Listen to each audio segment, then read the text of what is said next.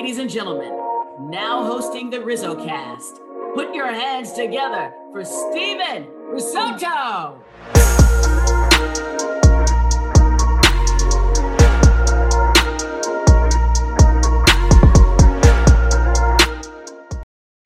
What's going on, everybody, and welcome. My name is Steven Risotto. I cover the San Francisco Giants for SFBay, and I'm the host of RizzoCast, a podcast that features current and former big league players, coaches, fans, media, and others who are regarded as some of the brightest minds in baseball. Today's guest is Caleb Baragar, a left-handed relief pitcher who pitched in 2 seasons at the big league level with the San Francisco Giants in 2020 and 2021. He was recently released by the Cleveland Guardians organization and is currently a free agent, but he is working his way back by training daily at Driveline Baseball in Arizona. We discussed the comeback trail, working at Driveline for the first time, pitching philosophy, fixing mechanical issues, choosing the JUCO route, robo-umps, pitching for the Giants, debuting during a pandemic, starting versus relieving, playing for Gabe Kapler, so much more. Coming up next on RizzoCast, this is episode number 148. Let's get started. All right, and we are back with Caleb Baragar, and Caleb is nice enough to take some time and join the show. Caleb, how's it going? Welcome. Good, Steven. Thanks for having me. And Caleb, a lot of people kind of come up on my radar in different ways, and you're currently a free agent after being released by the Guardians just a few weeks ago. But that hasn't seemed to stop you. And I've seen the clips of you throwing, and usually those clips of guys throwing are the attention grabbers. So take me through kind of the process of working your way back to professional baseball and what the last 2 weeks have been, because I'm sure it's been a little bit of a roller coaster ride. Yeah, for sure. I guess it kind of shocked me a little bit because I was hurt before. So then as soon as I got healthy, Cleveland was like, hey, we just don't have any roster space. We're going to grant you your release. Hopefully you can find another team to get to. So it was a little bit shocking. And then it was kind of like scramble mode. Like, what are we going to do? We got to figure out where we're going. So I sat down with my wife, like we talked, and we made our way back to Arizona. And I plan on going to Driveline anyway this offseason. So I was like, well, called my agent and I was like, hey, this is what I'm thinking. I'm thinking, I have some extra time now. I might as well get in there and start training now, maybe get a jump up on the off season if nothing comes to fruition with another team. And in the meantime, it's good training, and also it's kind of like good exposure as well. If I can go in there and like tweak some stuff and kind of get right and get ready. So for now, I'm just hanging out here in Arizona, training every day and working with the people at Driveline. I threw my motion capture. That was the video you saw. So we were able to break down that data and kind of see where I'm lacking efficiency in my delivery. And it was nice for me too to kind of notice that a lot of my delivery was really solid. I felt like for the last 2 years, I've been kind of searching to get back to my 2020 comfortability with my mechanics. Like in 2020, I felt like everything flowed really well. I was moving really well and I didn't have to think too much. And over the last 2 years, I kind of went down like a rabbit hole of trying to figure out how to get back there and try to see like what was lacking. So I feel like I've been trying more stuff than I probably should have and tweaking some stuff that I shouldn't. So it was good for me to get there and then Driveline to be like, hey, like you do all of this really well. There's just this one little timing piece that we need to shore up, and that should make the adjustment to everything coming back easier and command coming back and everything else. So that's kind of where I'm at now, just training, trying to get right and making some good progress. Yeah, and Driveline is kind of known for the transformative pitching performances and the products that they have. And you see guys go to Driveline and they gain like 3 miles an hour on their fastball or something like that, and it kind of brings out the most in guys. So what specifically about Driveline made it kind of an intriguing goal to go and train there? You mentioned that you're going to go this off season. What was it about Driveline? Was it kind of what you've heard about the league? Have you worked there before? What kind of separates Driveline from everything else? So I'd never worked there before, but I feel like I've ran into quite a few coaches from there over the past few years, like Cody Buchel, who I had in Cleveland. He was a Driveline guy. And then Matt Daniels was actually I give him a lot of credit with San Francisco. He kind of put a lot of light to my stuff in 2019. And he was really the biggest contributor to my success in 2019 because he was our first analytics guy with San Francisco that kind of took a deep dive into what I had and He's one that figured out that I had a really high carry fastball, especially from like a low release height. So my vertical approach angle is really shallow, which basically means like the ball comes in like on a flat plane. So those two guys, and then I met another guy through training at another facility in Arizona, Simon Matthews, who's now I think like an assistant pitching coordinator with the Reds. He was also like a driveline coach. So I had gotten some feedback from those guys on like where a good spot would be to train and if driveline was really worth it. And everybody had glowing reviews. And obviously, you see this stuff from guys around the league, and you get to talk to some of the players after being with a couple different teams. I've like noticed there's quite a few guys that have gone there and had a lot of success. And so I really felt like this offseason was going to be a big time for me to kind of get back to being comfortable. And I really felt like Driveline was going to be the best place for me to do that with having the mocap and the definitive data and being able to put together like a specific plan with a coach and kind of attack it that way. Like I felt that was the best place for me to go to really shore up the things that I need to shore up. Yeah, and I'm glad you mentioned that technology that they have because that's also something that they're known for. And I know that you use it a lot in organizations and especially with the Giants with the brass that they had, the Rapsodos, the Trackmans, whatever programs that they use. And I don't know if you like necessarily came up with that stuff, but did it take you a while to like figure out what all of that meant, figure out how to interpret the numbers and the angles and the different numbers that and data that those things kind of pump out because it seems like it would take some time to like figure out how to master that.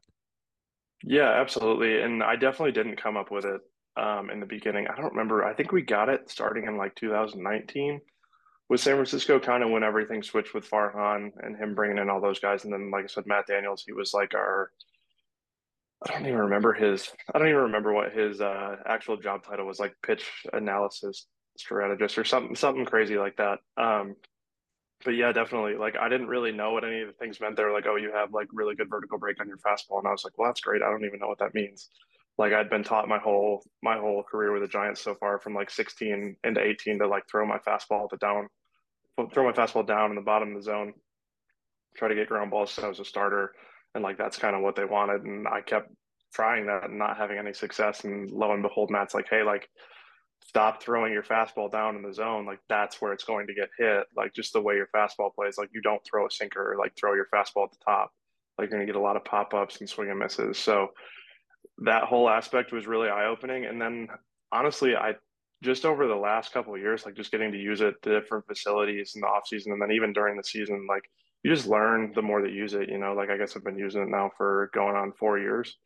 So it takes some time, but I feel like I have a pretty good grasp on it now, which is really helpful because now I can kind of design some like pitch shapes and kind of play with some different stuff and really get some instant feedback on like, hey, is this a good pitch for me or is this not a good pitch for me? And then what happens when I manipulate a seam this way on my slider? Like I can like take away some vert from my slider, or if I want it to kind of turn into a cutter, I can do that as well. So it's really good to get that instant feedback from that technology. It's really a game changer. Yeah, I'd be a fish out of water looking at like extension and pitch shapes. Like it would just be a mess for me. And we hear players like talk about like the grind of playing every day, right? And it's probably even more so grind in the minor leagues. And was it strange for you? Because we know it's one thing for a player to have like an expiring contract and become a free agent. But was it strange kind of like showing up to the ballpark every day in Columbus to now not? And it's not the middle of the year, but it's in the middle of the season. Is that different from anything that you've experienced, kind of like not having a home in mid-August? Because it feels like it might be a little frustrating or you have a lot of time on your hands, I guess, now. Yeah, for sure. It is really weird. I was talking to my wife about that the other day, actually. I was just like, we were sitting here and it was 5 o'clock, and I was like, dang, I'm like bored. Like I've gotten everything done that I need to do for the day. Like I can only read so many books or do so much like extra stuff. And so, yeah, there's that weird aspect of kind of feeling left out too. Like, and it is frustrating for me as well. I feel like I have pretty good stuff. And, I think I did struggle a little bit with command this year. Which kind of hasn't been the case for me in my entire career. Like over the last couple of years, I would say it's gone down. And I think a lot of that is that like searching aspect. So there is reasons for me to look at and be like, okay, like I'm not Like it is on me. Like it's not just like a bad luck thing. Like I just didn't pitch well enough, at the end of the day. And like being hurt didn't help. And I tried to throw through some injury from like May on. And there's a pretty distinct like drop off in my numbers. Like all of April, I was lights out. And then half of May, I was really good. And then I had like a flexor strain that I kind of kept on the down low, trying to just pitch through it and like hope it would go away. And as you see, like from about mid-May on, you can see my numbers just really trend down. And that's one of those learning curves for me too, where like it's okay if I am not feeling 100% to go like get some help from the trainers instead of trying to work through it myself. So that's been a learning curve too. But yeah, it's definitely a little frustrating, kind of being here and watching games on TV, instead of having a place to go play. But at the end of the day, when life gives you lemons, you make lemonade. So I'm trying to make the best of it and sharpen my craft a little bit so I can be ready if somebody needs me quick, or if I just take this in as an extra 2 weeks of training for the off season and get ready for next year. Just really trying to stay positive has been huge for me, because I think in times like these, it's easy to get negative and easy to get kind of bitter, and I don't really want that to leak into my everyday life. Yeah, without a doubt, and sneaking in a lemonade metaphor there too. So nice. Are you throwing every day? Is that something that like what's your routine now? Is it throwing every day? Maybe taking a day off in a 7 day week? What is kind of the routine right now? So I've been throwing and working out every day except Sunday. Sunday's kind of just like a off day, I guess. And that kind of lines up with the minor league schedule anyway. We had one off day a week. So Sunday's kind of like my day for me and my wife. We go to church and hang out with our friends and kind of do whatever. But the other days, yeah, I'm throwing, working out, trying to throw like two bullpens a week just to stay fresh, like keep them higher intensity. I think I got one on Thursday this week, and then I'll have two next week on Monday and Friday. But yeah, just trying to stay as sharp as possible. I know there's kind of like no guarantee if I'm going to get a job this year, but at worst case, like I'd rather be ready than not. Kind of similar to that whole COVID situation where we didn't really know what was going on. I'm kind of treating it like that. I don't know if I'll get a call or not, but if I do, I'll be ready. Mm. Yeah, and the thing I hear most about guys that are kind of in your spot, either a free agent or have been a free agent in the past, that maybe don't have the resources, is that they're so blessed when they go to a place like Driveline and they have a catcher. Like that's what I hear so much, is like everybody's trying to track down a catcher. So let's hop into your career a little bit. You're a Michigan guy. When did you first start playing baseball, and how did that kind of become a passion for you? Oh gosh. I think I was like 10, maybe. Mhm. And I still give my parents kind of some crap for this, but I was that kid in like 10U baseball or 10U little league that was wearing jeans out there my first Yeah. year. Um, Kind of a and little bit I later always, than everybody else, huh? 10? yeah, I don't know. I don't really remember why, but I think a couple of my friends from school were like going to play. So I told my parents like, hey, I want to play.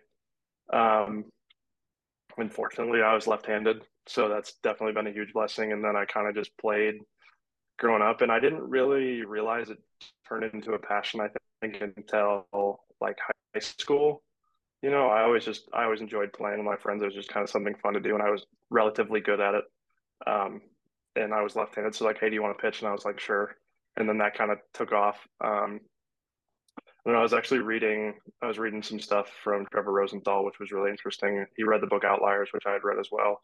And they talk about like the reasons everything happens, and it's more your environment than anything else. And I think I was just really blessed to be in a good community in West Michigan where baseball is kind of like not a hotbed, but like everybody plays. So I was able to get in at a young age and just kind of fell in love with making friends that way and being able to just be outside in the summer and the weather, and it really just took off from that aspect. And honestly, I think we all have aspirations of playing baseball when we're little kids in the pros, but I didn't really take that seriously until I got to college. When I went to junior college, I just wanted to go like get my school paid for. I wanted to be an orthopedic surgeon. And I was like, well, I might as well play baseball as long as I can and maybe not have some student loans. And then I started lifting weights my first year in college and gained some velo and had some attention from some pro scouts. And I was like, oh, maybe this isn't such a crazy dream. Like maybe being a doctor can be my like fallback, and baseball can be my like number one. So that's kind of how it all happened. Yeah, still time to be a doctor. And one of my favorite things, you mentioned this kind of to promote on this podcast is playing JUCO baseball, right? And you took Hmm. that path and you played at Jackson Community College in Michigan before transferring to Indiana University, Bloomington. And why was that the right path for you? Because I know it's different for everybody, and not everybody has to commit to a D1 or a D2. And JUCO baseball, as far as I'm concerned, what I've seen, here in the Bay Area in California, like it's kind of a gritty style of play. Like those kids are hungry to play. And what was it about the JUCO path that made sense for you? I didn't have any D1 offers. I didn't even have any D2 offers, to be honest. I had some JUCO offers, some NAIA offers, and some D3 offers. And I never really, I guess, trained for baseball. Like I had a pitching coach when I was little, but I get little, I say maybe like 12. And I went to him for like 2 years, Rick Kruger. I think he actually played for the Red Sox for a couple of years. Um, but for me going to JUCO, like I was a little undersized. I wasn't like short by any means. I think I was 6 foot at the time when I left high school, but I was about 165. So I was just really skinny. And I didn't throw very hard. Like I threw like 83, 84 from the left side. So like that obviously wasn't hard enough to go D1 or anything. And for me, JUCO was just a way to take a stepping stone to get to a bigger school, and it Mhm. turned out to be really the best thing ever. I met one of my better friends there who ended up getting drafted by the Cardinals my freshman year there. And he kind of took me under his wing and showed me the weight room for the first time and really got me like lifting weights. And that's where I saw like my biggest jumps. And I also grew like 3 inches my freshman year. So I ended up leaving my junior college at like 6'3", 200 pounds. So in that 2 year time, I put on 35 pounds of weight plus 3 inches and I started throwing harder. That was the first time I started throwing 90.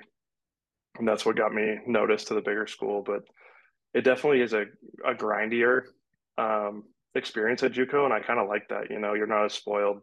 And I remember my coaches at Indiana making that comment too. They're like, "Hey, we kind of do like JUCO guys because you don't care about the nice facilities. Like you get to play, you just want to play." Like that's really how I feel. Like I really just love playing baseball and going out there and competing. Yeah, every time I go and see like a 4-year school, like some of the ones that take the JUCO guys, like it's obvious to tell which ones are the JUCO guys. So, for anybody out there, it's definitely a path if you're a young player because you're gonna play. Go where you're gonna play. That's like the most Yeah, and it's a lot cheaper too. It's a lot cheaper. cheaper. Yes, yeah. So you could save some money trying to be a doctor. So hopefully, Yeah, for sure. um, ninth rounder in 2016 by the Giants, and I always ask for draft stories. Yours might have been as simple as a call. So how did you kind of find out about that selection? Were the Giants like talking to you for an extended period of time? Did you know they were one of the teams? How did that kind of go? So I didn't. I'd filled out, I think, a questionnaire for almost every team. I think every team except for Houston, to be honest. So I didn't really know where I was going to go or who was going to take me. I actually got some calls from the Dodgers like 30 minutes before telling me they were going to take me in the ninth round. I think they had a couple of picks behind, so I really thought I was going to LA. And then my agent texted me and was like, "Hey, like, just got off the phone with the Giants. Like, turn your TV on." And so me and my mom were downstairs watching. I was like, "Hey, come here." And then I got to see like my name pop up on the screen. So that was just pretty cool. And then obviously, my agent called me and we like celebrated afterwards. But not a crazy story, but I definitely didn't expect to go to the Giants. But I was super blessed to get that opportunity for sure. Yeah, 100%. And you mentioned earlier that, you came up as a starting pitcher and your roots are kind of originated in starting pitching. And, eventually when you came up to the big leagues, it was solely in a relief role. Did you have a tough time giving up starting, or did you kind of identify I guess the perks of the new role right away? That's funny because I still feel like I have a hard time giving that up. Like I still miss Yeah. starting for sure. I don't know. I think starting was easier, to be honest. Like, yeah, you got to face the lineup a couple of times, and obviously, I've never started in the big league, so I can't speak on that at all. And that's not by any means saying that I think starting pitching is easy because I don't. I just think the routines that you get as a starter are so solidified, and I'm a very routine oriented guy, so I really miss that part. But don't get me wrong, like I feel like I made a good adjustment in 2020 to being a reliever, and I really leaned on some of the older guys in the bullpen for that. But yeah, it's still hard for me to give that up. I just really do miss starting. I miss having that day to yourself, and I miss being able to pitch like multiple innings and kind of compete against the same guy a couple times in the same day, as opposed to just going out there and like throwing as hard as you can for one inning and trying to just throw your best stuff all the time. Like I miss the pitching aspect for sure. Yeah, very routine oriented. And you're wrong. You have started in the big leagues before. Well, That's like it was an open, you're but an I opener, yeah. yeah. So, and that takes me into my next question about the opener. So, you had the chance to be the opener in 2020. Uh, was that a bit strange? Because like it's still, I mean, now it's kind of a commodity. Teams use it like once or twice through the order. If you're the Giants, they use it. They only have two starters traditionally, and they use it like the opener every other time. Um, was it like strange because it was still kind of new to a lot of guys, like warming up, throwing an inning, and then having to sit down? Like, was it weird doing that preparation? Well, it was really weird because Cap and Bales texted me like the night before when I was about to leave, and they were like, "Hey, come to the office." And I was like, "All right, what's going on?" They're like, "Hey, you're going to open tomorrow. Is that okay?" I was like, "Yeah, it's great." I was like, "Can I do my whole starter routine? Like, can I play long toss on the field before?" They're like, "No, no, you have to do everything the same way. Like, warm up in the bullpen, like play catch at 2 o'clock before the game, like normal." And I was like, "Okay, fine. Like, I get it. We don't want to change anything."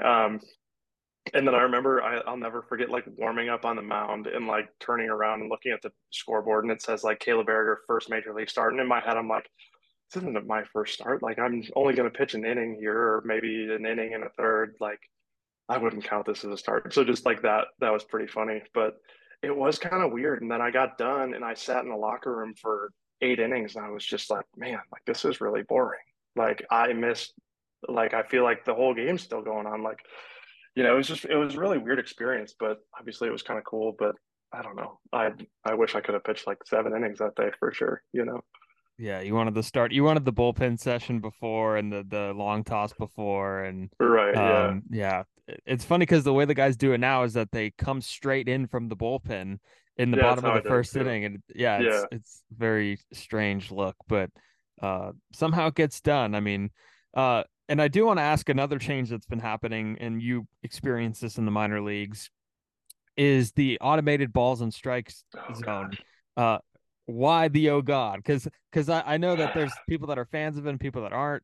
In my opinion, that nobody cares about is I think it completely devalues the catcher and the catcher's defensive skill set. But is it like I don't know, just explain the automated strike zone and what you think about it. So I've been fortunate enough to get it for 2 years now. I had it last year in the PCL when I was with Reno. And then I've had it this year in Columbus. And what's been really interesting to me is how different the zones have been. Last year the zone was huge. It was absolutely massive. It was too big. They were given like an inch on each side plus like up and down was really big. And then this year it's almost like completely done a 180. Like this year the zone is really tight. Um, and then I selfishly for me, like I'm as we talked about earlier, I'm a pitcher who pitches at the top of the zone, and they completely like chopped off the top of the zone. So that was like a really big adjustment for me, and I struggled with that pretty much up until like the end of June when I was finally like, all right, I'm going to start throwing my fastball down in the zone again just because I have to throw strikes at this point. Like I know that's not where my fastball plays, but I don't know. I don't think it's great in the aspect of the game because it takes away that like you said, it takes away the catcher skills. Like there's no point in a guy being good at framing, you know, if it doesn't matter how he catches it and it's a robot calling balls and strikes, then you could literally put anybody back there with a decent arm and they'd probably have a good chance to throw guys out as opposed to normal stuff. Like the challenge system is better. I don't mind the challenge system. I just really think it needs to be done correctly if does it. Like, obviously, I don't think they're going to listen to my opinion. They sent out like a questionnaire in maybe the beginning of June, and I wrote them probably like a 10-page essay about what I think needs to get changed and everything. I'm sure they won't read it. Uh, it is what it is, but it needs to be a little bit more fundamentally sound than it was this year. They were taking it off heights and they were doing a percentage of guys' heights, which is okay in theory, but if you think about it, everybody's legs are different lengths and everybody's torsos are different lengths. So if you take two guys that are 6 feet tall, like their strike zones are going to be different based on just the word of the law of baseball of like I think it's the middle of the knee to some guys say the letters. Obviously it's not the letters. I wish it was the letters, but Mm. letters are not the top. It might be the belly button or like top of the belt. I don't know. But we were seeing guys get like balls at the belt this year that were called balls on the automated strike zone, which was just like really interesting for me as a pitcher. And even some that were like kind of below the belt that were still balls. So I don't know about the east and west part. I think the east and west part can be on the edge of the plate. That's fine. But I think hopping down, if they really want to do it correctly, it needs to be like specifically measured to each hitter. And I don't, there were always, everybody was always talking about this year that like the zones would change Tuesday, Wednesday, Thursday as well. Like maybe the MLB was experimenting with things like that's just another one of those things where you're in the minors and everybody's trying to like find their own conspiracy theory or whatever. But I'm not a huge fan of it. I hope it doesn't come to the game, but I have a feeling it probably will at some aspect. And if it does, I just hope that they really take the time to get the zone right. Like obviously pitchers and hitters are never going to agree on it, but if we can get Mm. some common ground to make it fair, like nobody wants to throw into a shoebox. And at the end of the day, too, like fans don't want to come to the game and see 15 walks a game. Like that's not part either, especially if we're trying to make the games go quicker, which I think the pitch clock has done a great job with. But there's definitely been longer games since we've gotten the new ABS in the minor leagues versus before in the year we were playing like 2 hour games. Then all of a sudden we'd have some games that were like 3.5 hours. We're like, well, what's going on? But the zone's just a little tight. So Yeah. it is what it is. That would be funny if like on the Saturday afternoon games in Reno, Major League Baseball's like, we want offense today. There's going to be people showing up. Let's completely shorten the strike zone a little bit. But that's interesting. I've never heard how like inconsistent it actually is. But I don't know if you see the report cards on Twitter of the umpires, and like a lot of them are in like the 90s, like high, like mid 90s, high 90s, and percentage wise. And every few days we see the calls that are pretty bad from umpires behind the plate, but that's like one out of 500, 600 pitches per series, so they're not bad. Right. And I think that goes to like the news nowadays too, right? You only see the bad stuff and Yeah. that's kind of just the way things are. Like everybody wants to focus on the like egregious things. But I agree with you. I've seen a lot of those umpire cards too, and most of them are pretty good. And I Mhm. think a lot of that just goes overlooked because the bad stuff is what catches everybody's attention. It's easier to talk about the bad stuff. Like nobody wants to be like, oh, this guy he missed 2 calls today. Like it didn't affect the game. Whereas a lot of people would be like, well, this guy missed 15 calls and that really did affect the game. So I think that's just the nature of humans, not to get kind of deep there, but I think that's just kind of the way we are. We fixate on those anomalies and definitely the more negative outliers. So I think that's why it's important for us to kind of shift our focus to being a little more in check with what actual reality is. But that's a great point, and I think more Mm. people need to look at that. Like the big league umpires are pretty good. That's why they're there. Yeah, They have a yeah, job in that league because they're pretty good. So like, let's let them do their job and let them do their job well. yeah, without a doubt. And I think it's funny because when somebody I talked to, because I was blown away by the fact when I got older and out of high school baseball, and I realized that pro ball players call the umpires by their first name and not blue. So that was something I was like, really? Like they don't call, so umpires don't like No, it's that. just a They respect thing for Yeah, sure. yeah. But that's a good segue. You mentioned the bad news. Let's talk about the good news here for once. Sure. You had the chance to make your debut at Dodger Stadium in 2020. There was nobody there for it. But what feelings were kind of circling through your mind on that day, and what do you remember from facing that Dodger lineup? Because I went back and looked at video, Caleb, and there's some menaces in that lineup that you faced. Yeah, it's really funny. Like this gets brought up a decent amount by people. They're like, "Oh, how'd you deal with like facing those guys?" And I always go back to the exhibition game I played against the A's, like a couple days before, because that was my real first encounter with any big league hitters outside of like our own team. Because I didn't go to big league camp at all before, and I didn't even go to big league camp at the start of 2020. So I never got to like face those guys. And I remember pitching in Oakland and being like, "Oh, I got to face Chapman and then Olson and Chris Davis," and I was like pretty nervous. Obviously, like it's my first time pitching against those guys. And I remember I like walked Chapman got up 2 strikes on Olson and threw like a curveball that I was supposed to bounce. I didn't bounce it, and he hit like it should have been like a bloop single, but we were playing 4 outfielders, so it kind of trickled into the middle. So we ended up getting a double. So I had second and third with nobody out, and I was like, dang, like I didn't give up a home run to either of those guys, and I probably should have got both of them out. And then I got Chris Davis to like pop up run scored, and I don't remember what I did to the next 2 guys, but I ended up getting out of it with 1 run. And I got done with that game, and I was like, huh, like those were some of the best hitters in baseball, and I didn't really have to like overthink it.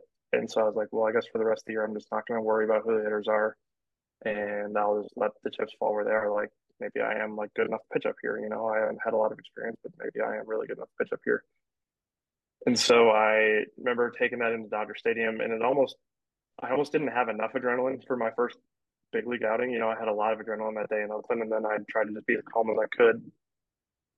Like I wasn't really. I was trying to just not focus on who the hitter was. I was trying to focus like, hey, it's just a right-handed hitter, or hey, it's just a left-handed hitter, and just go from there. And I think that really helped me because I ended up looking after the game, and I was like, oh, that was like Max Muncy, Mookie Betts, Justin Turner, Kyle Seager, and I don't remember who the fourth guy was.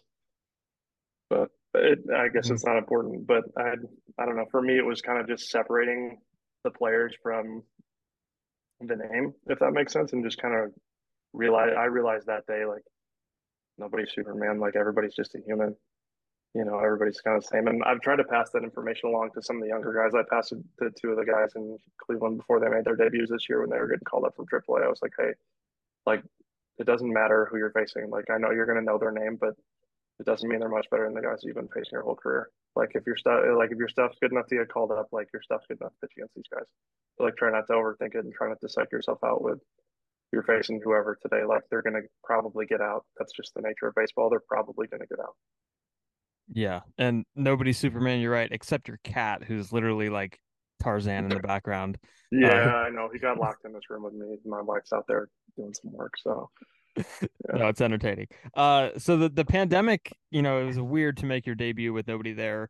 But was it a trip coming back and AAA has crowds. The minor leagues have crowds when you're coming up. But was it a trip coming back in 2021 and like, whoa, people are in the stands, it's not the cardboard cutouts. Yeah, it was. I remember because I pitched that first game in Seattle in our opener, and I remember coming in, and it was like a super low leverage situation. I think there was nobody on, and I couldn't believe how loud it was. I was like, "Dang, like it's really loud in here today." And I like walked the first guy, and then I think I struck out the next guy. But I was like, "Damn, like I shouldn't have walked that guy." But I remember like getting to the dugout, and Bailey's like, "You all right?" I was like, "Yeah." He's like, "A little bit of butterflies today." I was like, "Oh yeah." Like it was definitely a whole different animal, especially it being my first time with some fans in the stands. But I couldn't believe how loud it was, and that was such a cool stadium to play at Safeco. But or I guess it's Mhm. T-Mobile. No, not Safeco. But yeah, it I was still call it definitely safe go. definitely Yeah. different. Yeah. Still safe go to me. Why like what did you like about playing in San Francisco for the Giants? What did you like about that organization coming up through the system? What are some takeaways about being in the orange and black? Everything was pretty good. Everything was really good. The communication from the front office, I will give them so much credit. Like after going through a couple different places, like their communication was incredible. I always felt like I knew where I stood, and I probably should have listened a little bit more. I think that's one of my bigger regrets is kind of like I should have listened a little bit more and kind of trusted everything that I heard and not kind of tried to guess some stuff. Like especially at the end of 2021 when I was going up and down and like struggling at AAA.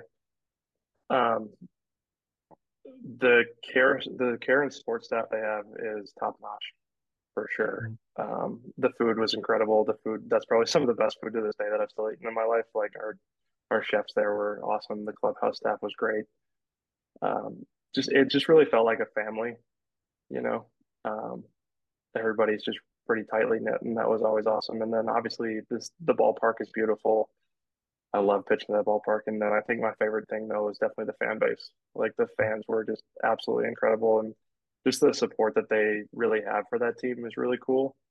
Um, and I even noticed it the other day. Like I didn't expect when I put that stuff on Twitter. Like I didn't expect to get some like fans commenting on it, but I was like, dang, like I haven't been with you guys for over 2 years and y'all are still around. Like that's pretty cool to see. So just that aspect, like that'll have such a big impact on my life probably forever. So just getting to play in front of those fans and getting to interact with them over the like short 2 years that I was there was really, really special to me.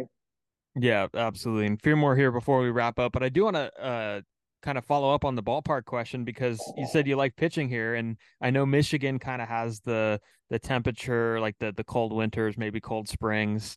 Uh, did you mind like pitching in cold weather, or were you kind of used to it? Or is I because love it. personally, I don't think San Francisco is like it's cold, but I don't think it's as cold as people think, right? In especially in the summer, the day games like when you're at 68, 69, 70 degrees, like it's not terrible. So, No, I love the weather there. And I really did enjoy pitching early in the year there because it was so cold. I kind of like pitching in the cold better. I think hitters are a little more tentative and a little less aggressive. So I think the advantage is definitely for pitchers. And I don't know, there's just something about being able to see your breath while you're on the mound is kind of cool too, you know. mhm. But I the weather there is top notch, and it's kind of interesting. Like you said, like the day games, the weather's really nice. You know, everybody's always like no undershirt, feeling good, and then it's amazing to me how much it does switch. Like I would remember playing catch pregame at like 2 o'clock and being like, "Oh, the weather's nice today," and then walking out to the bullpen at night, like turning around, being like, "I'm gonna get my jacket because it's a little Mhm. bit chillier." You know, it is really just a unique city, and I think that aspect as well. Is it true they have space heaters in the bullpen? No comment. Yeah, No, fair. they do, Yeah. yeah, Yeah. I don't know if that was like an advantage, like to not like disclose that, but the other team's bullpen has it too, so I guess it's fair game. Um, yeah. Everybody's got some. I remember we were talking about trying to get some like umbrellas with heaters. We were at dinner one night, me and a couple of the guys, and we saw this like umbrella contraction with like some space heaters built in. And we're like, dang, that'd be really cool for the bullpen, like especially if it ever rains. yeah, So absolutely. And Gabe Kapler, I want to ask about him because he's kind of got an intriguing personality. I know I've learned a good deal of baseball from him, but he's just got a way of like explaining things very particular. What was it like kind of playing for him? it was really cool. I really like Gabe. Um, I think I think sometimes he is smarter than people think. Like I think he's a very very intelligent human, and everything's pretty calculated. So I would always try to listen to what he said, you know, and try to see what I could take away. And I don't know. I think he's got a pretty good lock on everything there, and he's probably the most dialed in human with his body that I've ever met, which is really impressive. Like I try to know my body really well, but I think I'm a 50th of the way that he is. So any knowledge that I could kind of soak up, I probably wish I would have soaked up a little bit more um, from my time there. But I've always been really intrigued when he speaks. Absolutely. And before we wrap up, I have a few rapid fire before we go. I'm going to take this from Sure. intentional talk or whoever, and this doesn't have to be rapid fire. You can answer them however you want. Uh, there's five of them. Number one, if you weren't a baseball player, and I think I might know the answer because you might have said it before, what would you be? Orthopedic surgeon. Orthopedic surgeon. Okay. Favorite movie of all time? Ooh. Um, Batman: The Dark Knight, the second one. Nice. Nice. And your cat could star in that movie, the next one. Yeah, for Uh, sure. Number three, you're sitting in the electric chair. What's your final meal? Oh God,